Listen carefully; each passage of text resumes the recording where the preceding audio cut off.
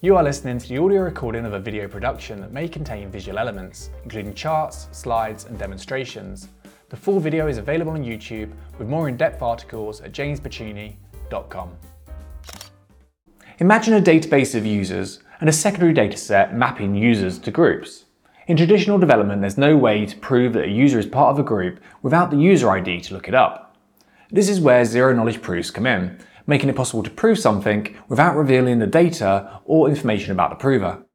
And this is a hot topic in the blockchain sector right now, with the emergence of ZK rollups and smart contracts that use ZK circuits to create private transactions.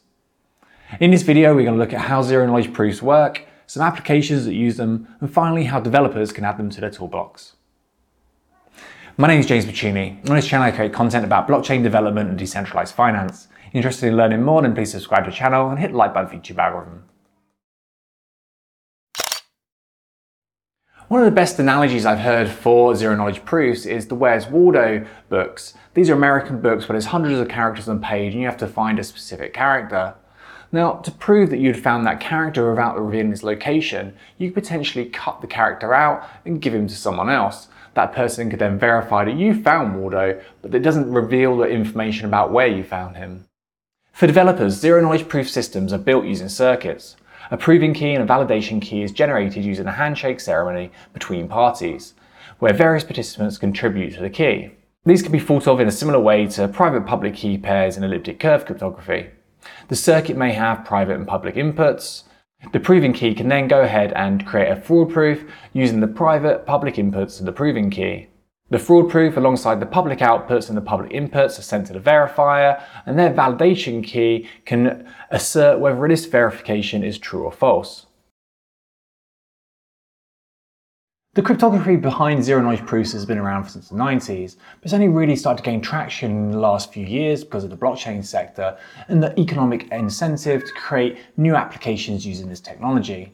One of the first things we saw was Zcash, and this was a fork of Bitcoin, but it had the addition of ZK transactions, so there is an option to either do private or public transactions, and the private transactions use zero-knowledge proofs to obfuscate who was sending that data.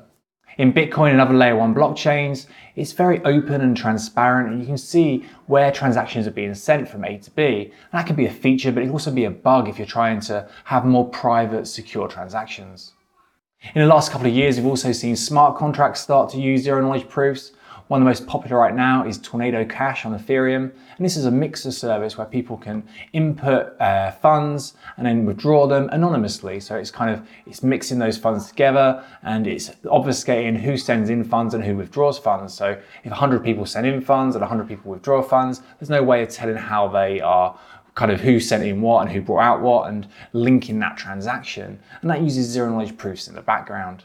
One of the things that I'm most excited about is the emergence of ZK rollups. These use zero-knowledge technology to verify the execution within the smart contracts, which adds the scalability that we need on layer 2. So the computation is done on layer 2, and then that is proven via an uploaded through proof to the Ethereum mainnet.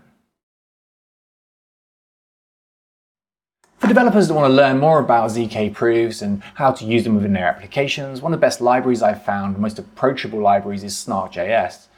With this, you can create your own powers of Tau ceremony. You can then export that to a circum circuit and ultimately compile it to a key and a WASM file. And you can use this within Node.js or even within the browser. And you can see there's a lot of complexity behind the scenes, but what you're essentially doing is taking the proof and the public signals and turn that into an if-else statement where the verification is either okay or invalid. I hope this has given you a gentle introduction to how zero-knowledge proofs work, what they're being used for in blockchain technology, and how you can get started using them as a developer. If you're interested in learning more about blockchain development and decentralized finance, then subscribe to the channel, hit the like button for the YouTube algorithm, and thank you for watching.